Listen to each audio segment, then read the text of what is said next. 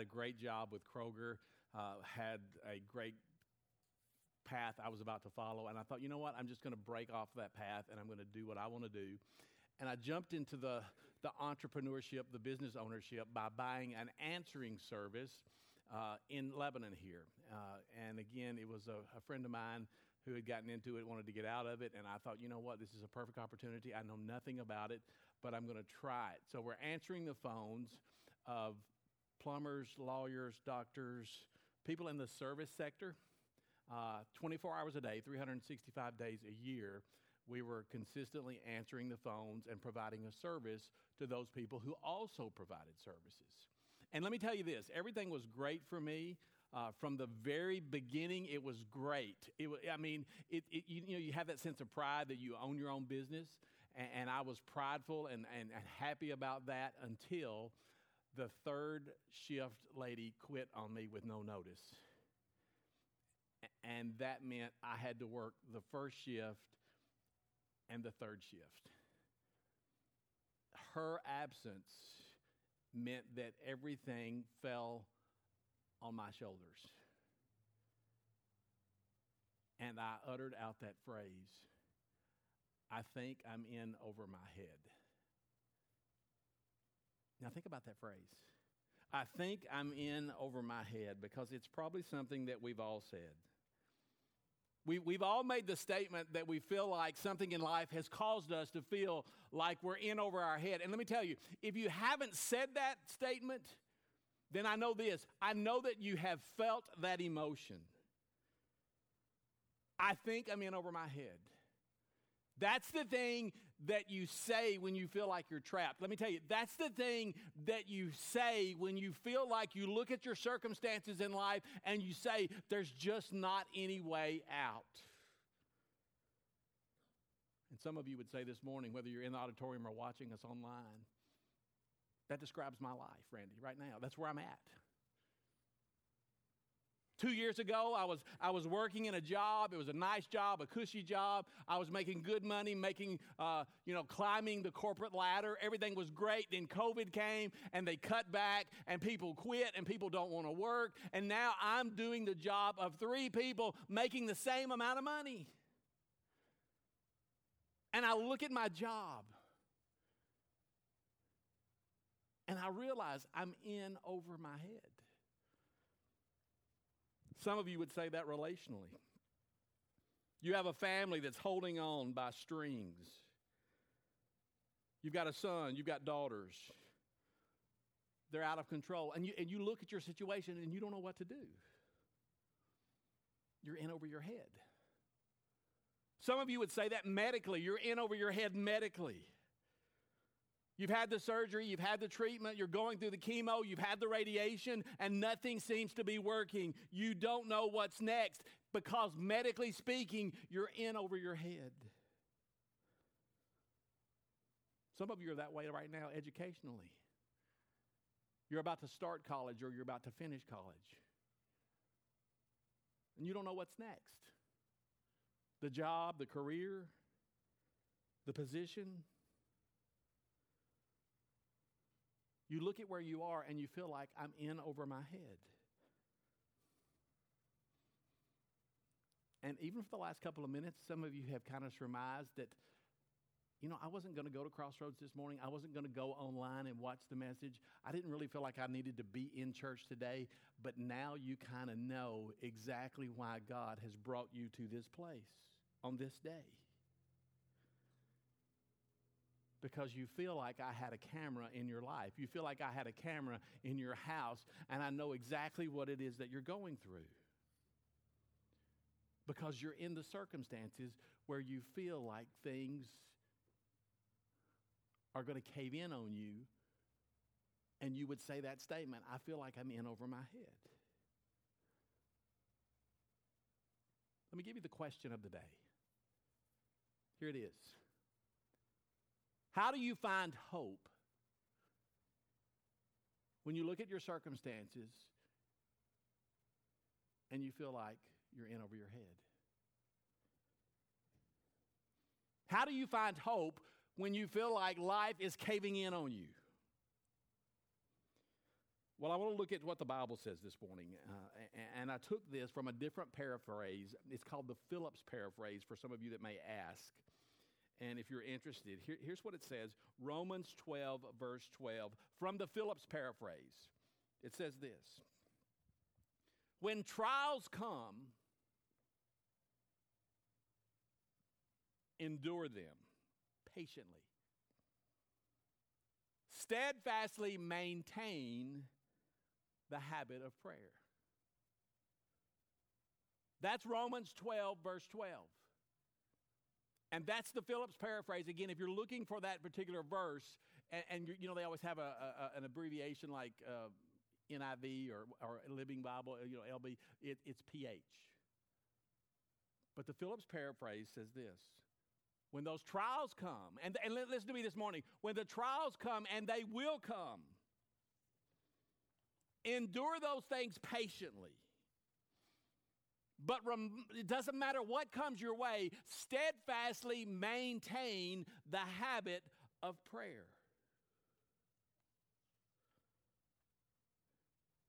What do you do when you're in over your head? What do you do when there are circumstances in your life and you can't see the way out? You steadfastly maintain the habit of prayer, because listen this morning, that's what Jesus did.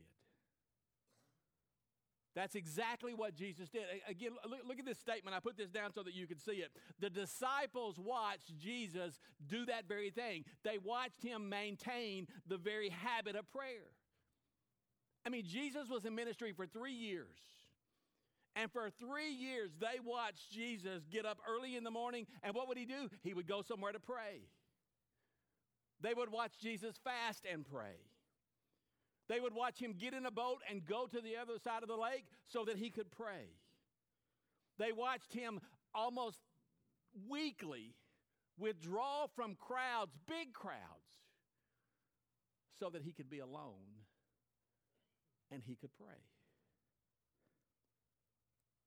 The Bible says that they were so amazed at the prayer life of Jesus that in Luke chapter 11, this is what they said. This is what they said to Jesus. They said this, Lord, teach us to pray. Now think about that. You sit there, whether you're here in the auditorium or watching online, you say, wait. They followed Jesus. They were his disciples. Didn't they already know how to pray? Yes, they did. They had a prayer life. But there was something distinctive about the prayer life of Jesus. They saw something different in the life of one who steadfastly maintained the habit of prayer. And they said to Jesus, Lord, teach us to pray. And Jesus gave them the model for prayer, which we know is the Lord's Prayer. But here's what's interesting. After the Lord's Prayer, Jesus used a parable to take it one step, a story, to take it one step further so that he could teach the disciples how to pray. And the story is about a friend who had a friend who had a friend. Friend number 1, friend number 2, and friend number 3. The story begins that Jesus tells with friend number 1 who has an unexpected guest to show up at his home around midnight. And he's hungry. And he doesn't have anything to eat. So friend number 2 shows up at the house of friend number 1 at midnight and doesn't have anything to eat. There's no food in the house. I mean, does anybody know what that's like? I mean, around our house, we have lots of food in the house, but does anybody ever know, and you pick up what I'm putting down, we don't have nothing to eat. I mean, we have lots of food, but we don't have anything to eat. But somebody shows up at your house in the middle of the night, knocking on the door or ringing the doorbell, and you know you don't have anything to eat. What is it? It's scary. It's a little freaky. So this guy finds himself in a situation where it's like I described a while ago. It's midnight. Somebody's at the door, somebody needs something to eat, and he's in over his head. because he has a guest. And he has nothing to offer the guest to eat. So, to be a good host, he goes next door to the house of friend number 3. And he wants to ask that friend for some food for friend number 2. But here's the thing, it's midnight. He knocks on the door. Friend number 3, he has a Ring camera, but it's not working, so he has to get up. He has to get up out of bed. The Ring camera's not working. He knows it has to be somebody that needs something. He rubs the sleep out of his eyes. He looks out the window, and he sees there at his door friend number 1, and in a loud whisper, he says, "What do you want?" It's midnight. And the conversation probably went something like this. I realize that. But friend number 2 showed up at my house unexpectedly. And he's been traveling all day. And we had got to-go orders from McAllister's for dinner last night, and we ate everything. So we don't have anything in the house to feed him. Do you have any bread that I could borrow?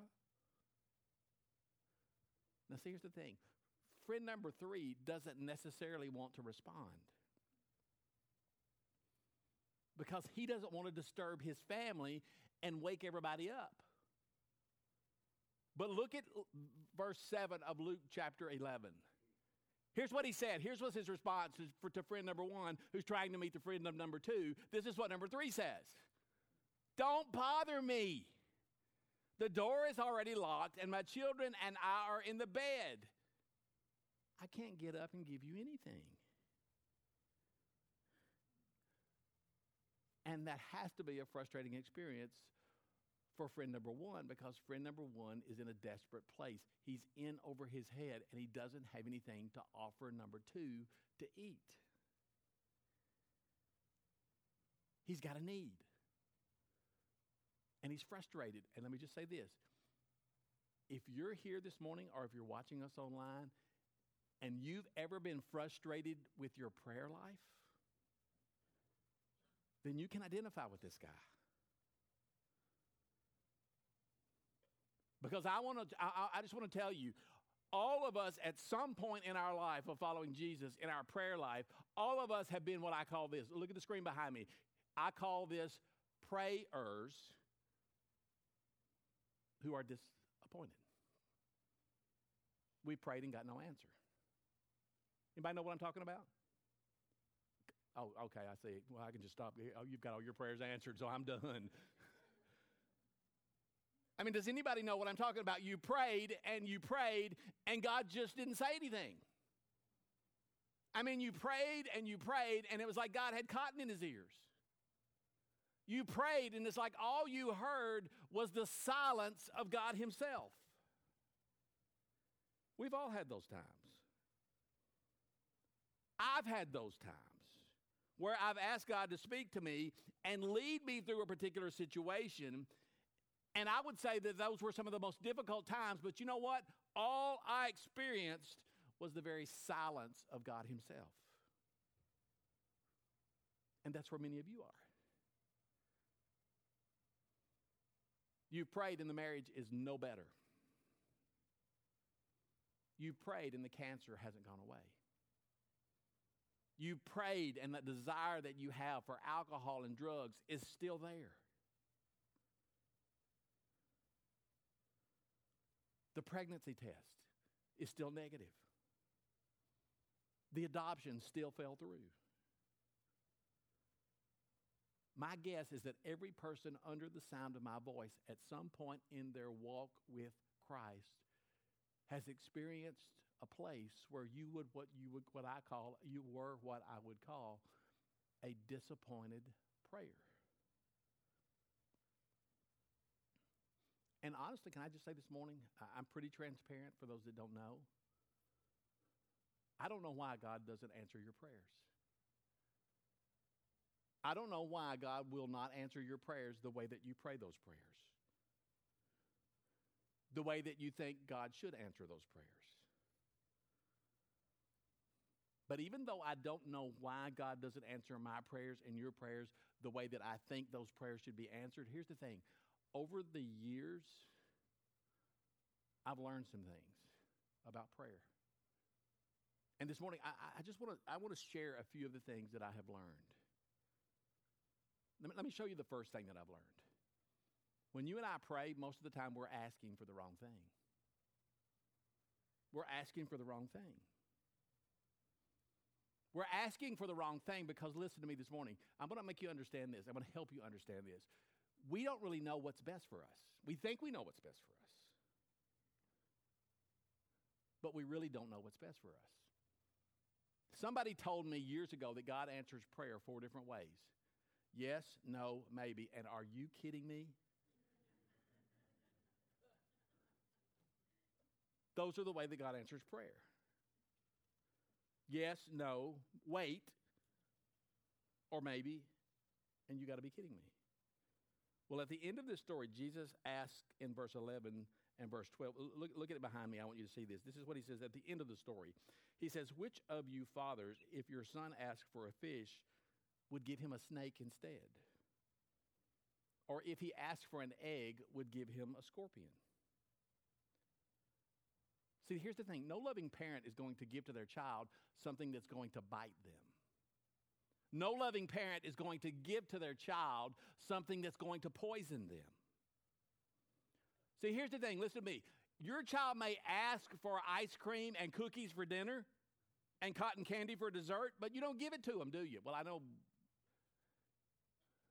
some of you may, but you shouldn't. You know it's not good for them. Why? Because a loving parent knows what your child needs. As a loving parent, you know what's good for your child.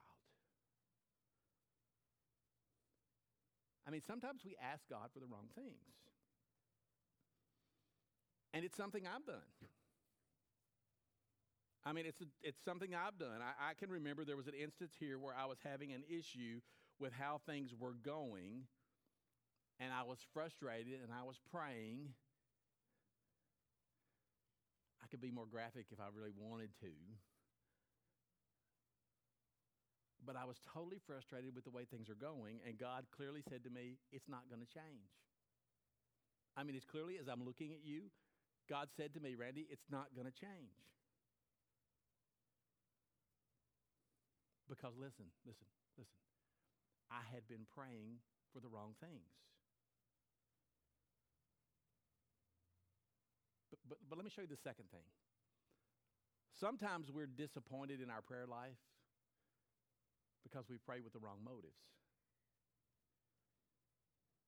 One time, a mother of 2 of Jesus' disciples came to Jesus and said, hey, Jesus, when you get into your kingdom, like when you're sitting on the throne, can you put one of my sons on the right and one of my sons on the left? Can you do that for me? Can you do that in your kingdom?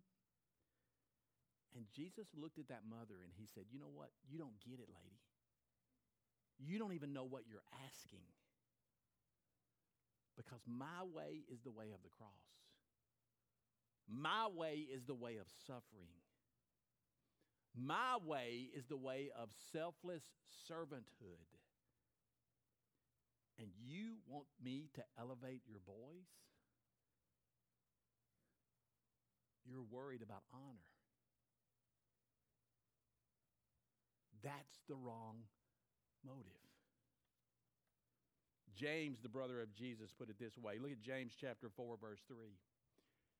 He said, and even when you ask, you don't get it because your whole motive is wrong. You want only what will give you pleasure.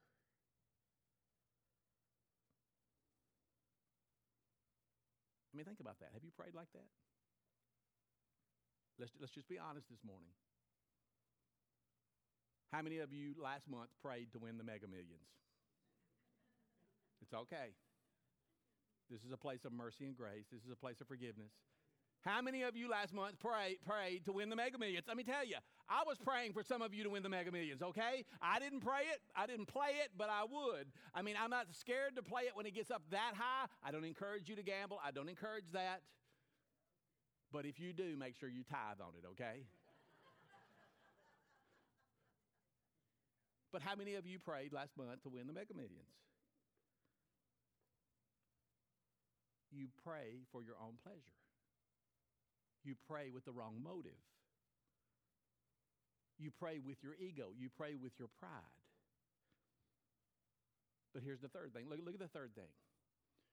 Lots of times when we pray, it's just the wrong time. You're asking God for the right thing, but you're asking God for the right thing at the wrong time. God, I really want to be married. God, I really want a spouse. I really want that right now. And if you could make that happen by Labor Day, that'd be really, really good. But God's timing, here's the thing I've understood. Listen to me. God's timing is different from my timing. And He's maturing you, and He's maturing me, and He's preparing you and I for the right time. Or maybe maybe God hasn't brought that person into your life because He's got to get that person, the right person, ready for the right time. And maybe you just need to do like Ruth. Maybe you just need to take a bath. You know what I'm saying? And you just need to wait for God. See, some of you have given up on praying because you asked God for something and you didn't get what you wanted, or you didn't get an answer. And you're not asking God anymore because you've already kind of figured out in your mind that, you know what, I've already asked Him and God didn't give it to me, so God's just going to do what God's going to do. And there's no use for me going back and asking Him again because God's already made up His mind. Can I give you some analyzation of that? Is that a word? But anyway, Carol, is that a word? Analyzation? Can I analyze that for you and give you just my opinion on that train of thought? That's like you saying, well, my dad told me that I couldn't drive the car, and I'm never going to be able to drive. I'm never going to ask him again because he told me I couldn't drive the car, so that means he's already made up his mind. Well, you know what? Maybe he did say that when you were 14, but now you're 35, so maybe you got to go back and ask your dad if you can drive the car. Let's move on, because I think this morning there's another group of prayers that are in the room. And here's what I would call those prayers. They are prayers who are developing. You know what that is? A developing prayer is a disappointed prayer who didn't give up. A developing prayer is a disappointed prayer who didn't give up on God. That's somebody who didn't give up on prayer. When they didn't get the answer that they wanted, they didn't give up, even though they asked for the wrong thing with the wrong motives at the wrong time. They didn't give up. And listen to me, listen, let's go back to the story. That's the number one friend in this story. Even though the guy, number 3, doesn't want to get out of bed and give the bread to number 1 that he asked for, friend number 1 doesn't give up. And Jesus talks in verse 8 about how the guy just keeps knocking, and the guy will not take no for an answer from friend number 3. As a matter of fact, the phrase that is used in verse 8 is that this guy has shameless audacity just to keep asking, to keep knocking in the middle of the night. And in this teaching, I think there are several things that Jesus is trying to teach us about the life of a developing prayer. Let me point some of this out. When friend number 1 has a problem, where did he go? He goes to a neighbor who apparently is his friend. Now think about this. He goes to someone who he already has an established relationship with. I mean, we all have neighborhoods, houses in our neighborhood that we would not dare go to that house at the middle of the night. Anybody? I mean, you would not dare knock on that door in the middle of the night. But evidently, in this story, this guy was close enough friends with friend number 3 that he knew that when he went over at midnight and started banging the door, that their friendship could withstand a midnight door-pounding session. So he felt totally comfortable going and knocking on the door. And I think what Jesus is trying to communicate to us is simply this. Look behind me on the screen. Here's what Jesus is trying to tell us. He's trying to help us understand that a personal relationship with God is a characteristic of somebody who is a developing prayer. Because that person has a close relationship with God. It's like that very first song that we sing today. You are a friend of God. And the reason that some of you are so frustrated in your prayer life right now is simply because you don't have a personal relationship with God. Look at Hebrews 10, verse 19. Here's what it says. It says, we can boldly enter heaven's most holy place because of the blood of Jesus. What is that place? Heaven's most holy place. That's the place where God resides. He lives. So how do we enter that place? We can enter that place, the most holy place, the place where God resides, because of the blood of Jesus. Because of what Jesus did on the cross. That's the key to heaven's most holy place. Listen. Jesus opened the door for us. Now, some of you were raised in the Catholic Church. And I'm not hating on you, but just let me tell you this. You don't need a priest. You don't need a pastor. You don't need Mary. You don't need another saint. You can boldly go into heaven's most holy place because of the blood of Jesus. And if you receive the blood of Jesus in your life and you have a relationship with God, then you can go right into that place.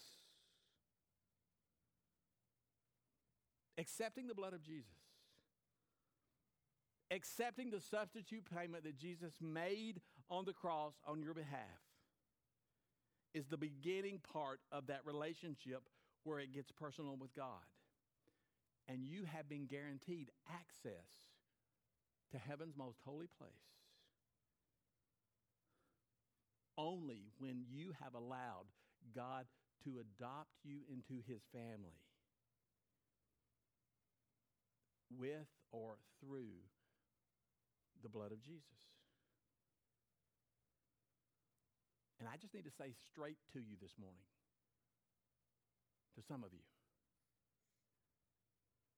until you do business with the facts that I just gave you,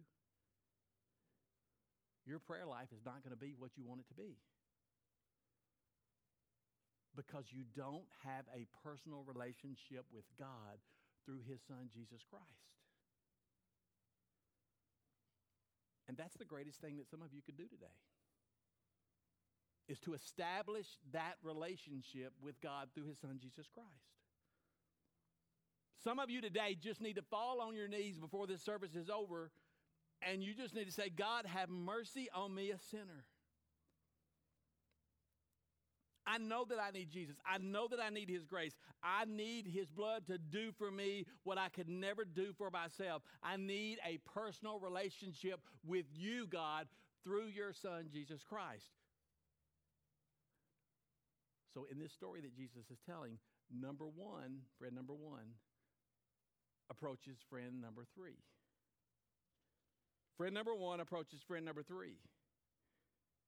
Based on this personal relationship that they have. They're friends. Now, here's something else that I see in the life of a developing prayer. Look at the screen behind me. They have and they maintain a healthy sense of inadequacy. Think about it. This guy going to his buddy next door and admitting that he has a need is something that most men would never do, right, women? Men will never admit that they have a need. Effective praying always starts with admitting to God that you have a situation that you can't solve on your own. And you just voice it out. God, I need you. Developing prayers are people who admit their own inadequacy. And they acknowledge that need to God. And you know what they do? A developing prayer runs to God. Here's the third thing I want you to see about developing prayers. They pray with passion and intensity. Developing prayers don't give up simply because they didn't get the answer they were asking for when they prayed the first time. Look at what Jesus says in telling this story. Luke chapter 11, verses 8 and 9. I tell you, even though he will not get up and give you the bread because of friendship, yet because of your, here's those words, because of your shameless audacity, he will surely get up and give you as much as you need. So I say to you, let's all read this together. I'm going to say those first 5 words again, and let's all read the rest of this verse together. So I say to you, ask, and it will be given to you. Seek, and you will find. Knock, and the door will be open to you. So friend number one is out there in the middle of the night. And he just keeps knocking on the door. Anybody at home? Does anybody have any bread that you can share? Anybody going to help a brother out? Anybody going to come and help me so the police don't show up because of this whole debacle? And finally, friend number 3 comes to the door and says, oh, okay, I will give you some bread. And that guy's like, that's all I wanted to hear. Now listen to me, people. You have to be passionate. And you have to keep knocking. And this morning, listen to me this morning. You may be wondering, what in the heck is Jesus trying to communicate? Is he telling me I need to be like friend number 1 and I need to pester God and badger God about the things that I want in my life? No. See, you need to understand that Jesus isn't comparing the neighbor to God, but he's contrasting the neighbor to God. He's saying that if listen, if an imperfect, stubborn friend will get up in the middle of the night, then how much more does a gracious God who gave his son for you on the cross, then how much more will he respond to the needs that you have? How much more will God respond to the needs that you truly have? Because listen to me this morning, Crossroads, God only wants the things that are best for you. Look at verse 13. If you then, though you are evil, know how to give good gifts to your children, how much more will your Father in heaven give the Holy Spirit to those who ask him? You see, the one thing that you will get when you are praying with intensity is you're going to get the gift of the Holy Spirit to walk with you through whatever it is that you're going through. And you're sitting there saying, well, I don't want the gift of the Holy Spirit. I want a car. I want a job. I want a career. I want a house. I want a husband. And instead, I'm going to get God, the Holy Spirit? That's not, but think about that. Who would you rather have? Walking with you through a circumstance than the all-powerful, all-knowing, all-everywhere God of the universe to walk with you through your circumstance?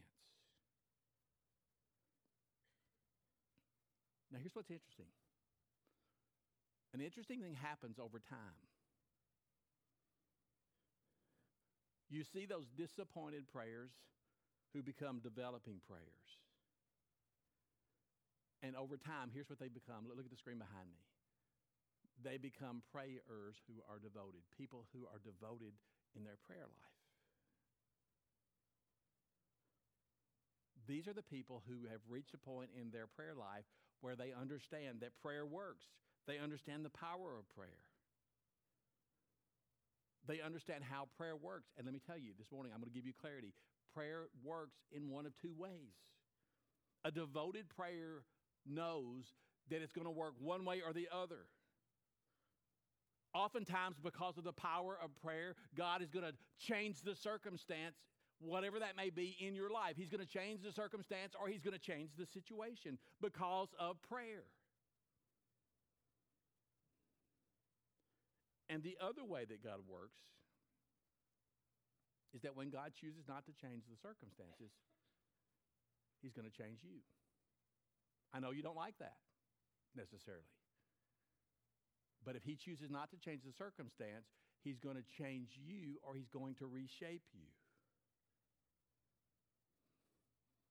And you say, well, what makes you think that's the way it works? Well, there are tons of examples in the Bible.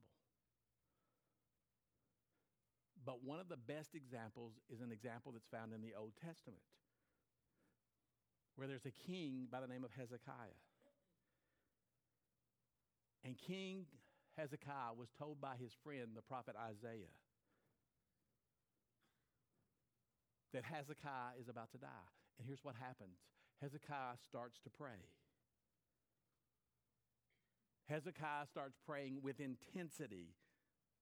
And he asks God, God, change your mind about my life. Change your mind about my death. I want to live some more. And you know what? That actually happened. God changes his mind. And he gives Hezekiah 15 more years of life. The prayers of Hezekiah changed his circumstances. Because, listen to me this morning, here across the listen, because prayer can make a difference. And sometimes that's what happens. Sometimes prayer changes the circumstances. So don't give up on prayer. And that's the thing that devoted prayers know. They know that prayer and the power of prayer has the power to change circumstances. But sometimes prayer is going to have a way of changing you and reshaping you. And you're not always going to find your circumstances changing. I mean, even think about the Apostle Paul in the New Testament. He wanted his circumstances to change. See, he had this thorn in his flesh, and we don't really know what the thorn was, but Paul had prayed and prayed and prayed to God and said, God, would you take this thorn from my flesh? And God said, Paul, I'm not going to take that. I'm not going to heal you. But Paul, I'm going to give you grace. Because my grace is sufficient for you. And Paul, as you live out your life, I'm going to be with you. I mean, even Jesus prayed in the Garden of Gethsemane. Father, if it is possible, let this cross, let this cup be taken from me. Now think about that. Instead of God taking that away from Jesus, his only son, God sent an angel to Jesus so that that angel could minister to him. God will be with you. God will send you his Spirit at the right time, at the right place, to walk through whatever circumstance that you may find yourself in. I'm going to do something a little different this morning. And I think it would be a great way to close this message out. But I'm going to tell you, I'm going to be honest with you. It's going to take humility and it's going to take courage. Because here's what I'm going to need you to do. I'm going to need for you to admit, get those lights back down, Alex, that you have an area in your life where you would say, you know what, I'm in over my head.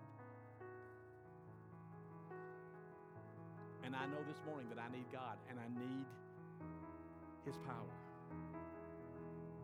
And I need His presence in my circumstance that I find myself in right now. Because some of you are in that place. You're in a place where you would say, you know what, I'm in over my head right now.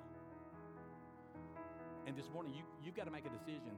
Are you going to continue to live out the last days of your life or the rest of your life always playing the victim?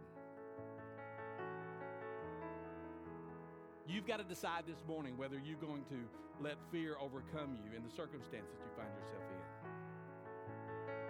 Or in just a moment, I'm going to give you an opportunity to make another decision.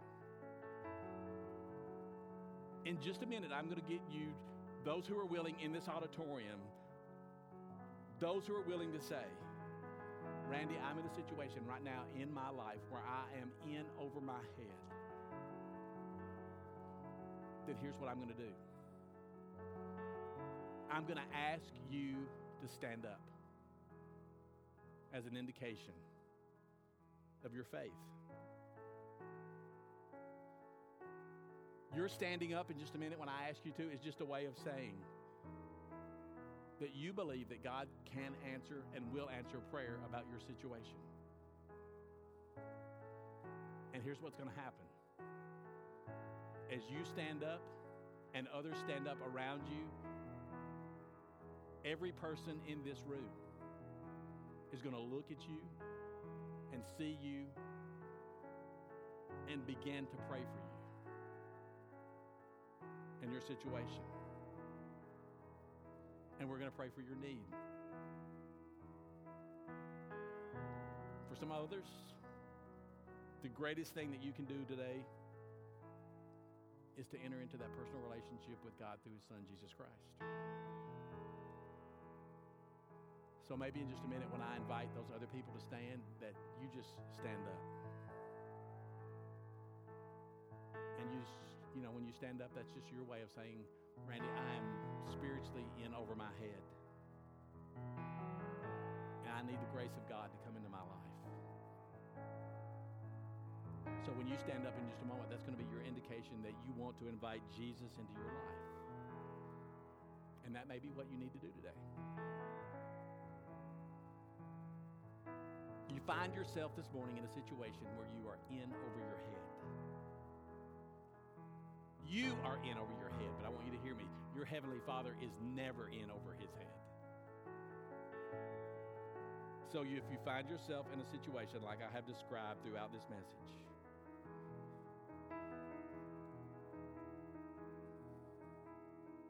if you right now are in a place in your life where you need the prayers of the people around you,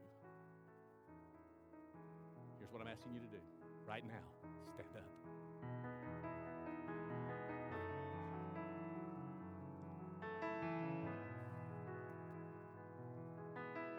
Just stand up. Because it's going to take humility. And it's going to take courage. But just stand up. And let me just say this to those that are standing right now. Don't be embarrassed. Because we've all been there. And can I just be honest with you this morning as you're looking at me? If I was in the auditorium right now, I would be standing up.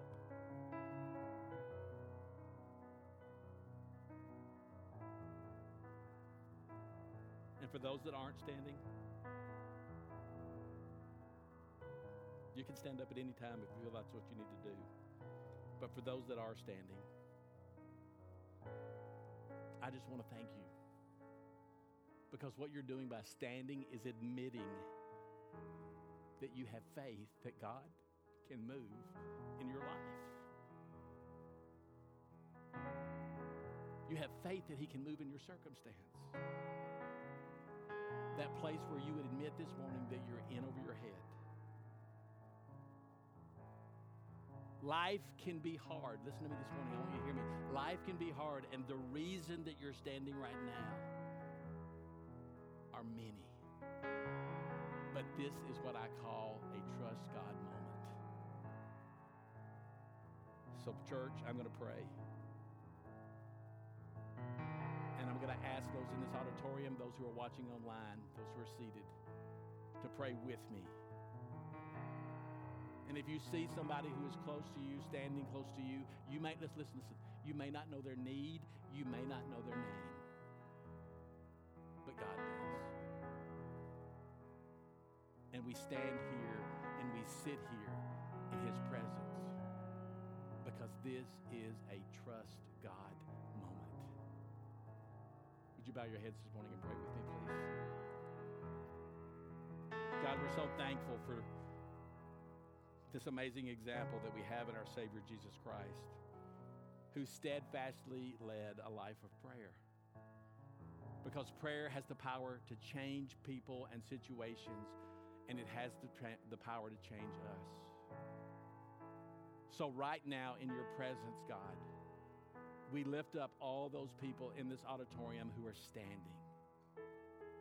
You know their name and you know their need. God, we're just asking that you, by your Spirit, to answer their prayers. Give them what they're praying for. Because, God, as their Father, you know what's best for them. And, God, in those weird ways where you seem to not give us what we ask for,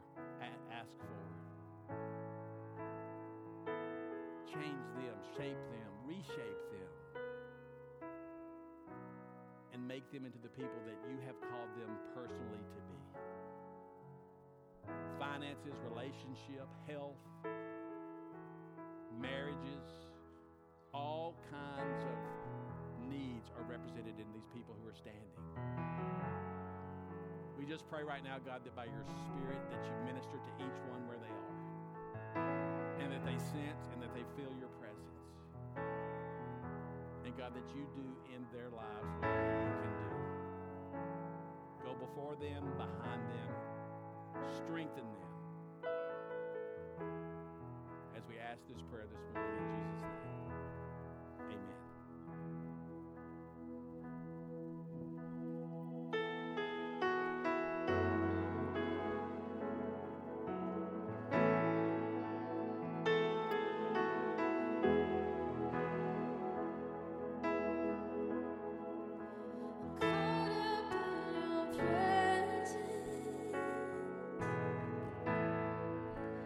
I just want to sit here.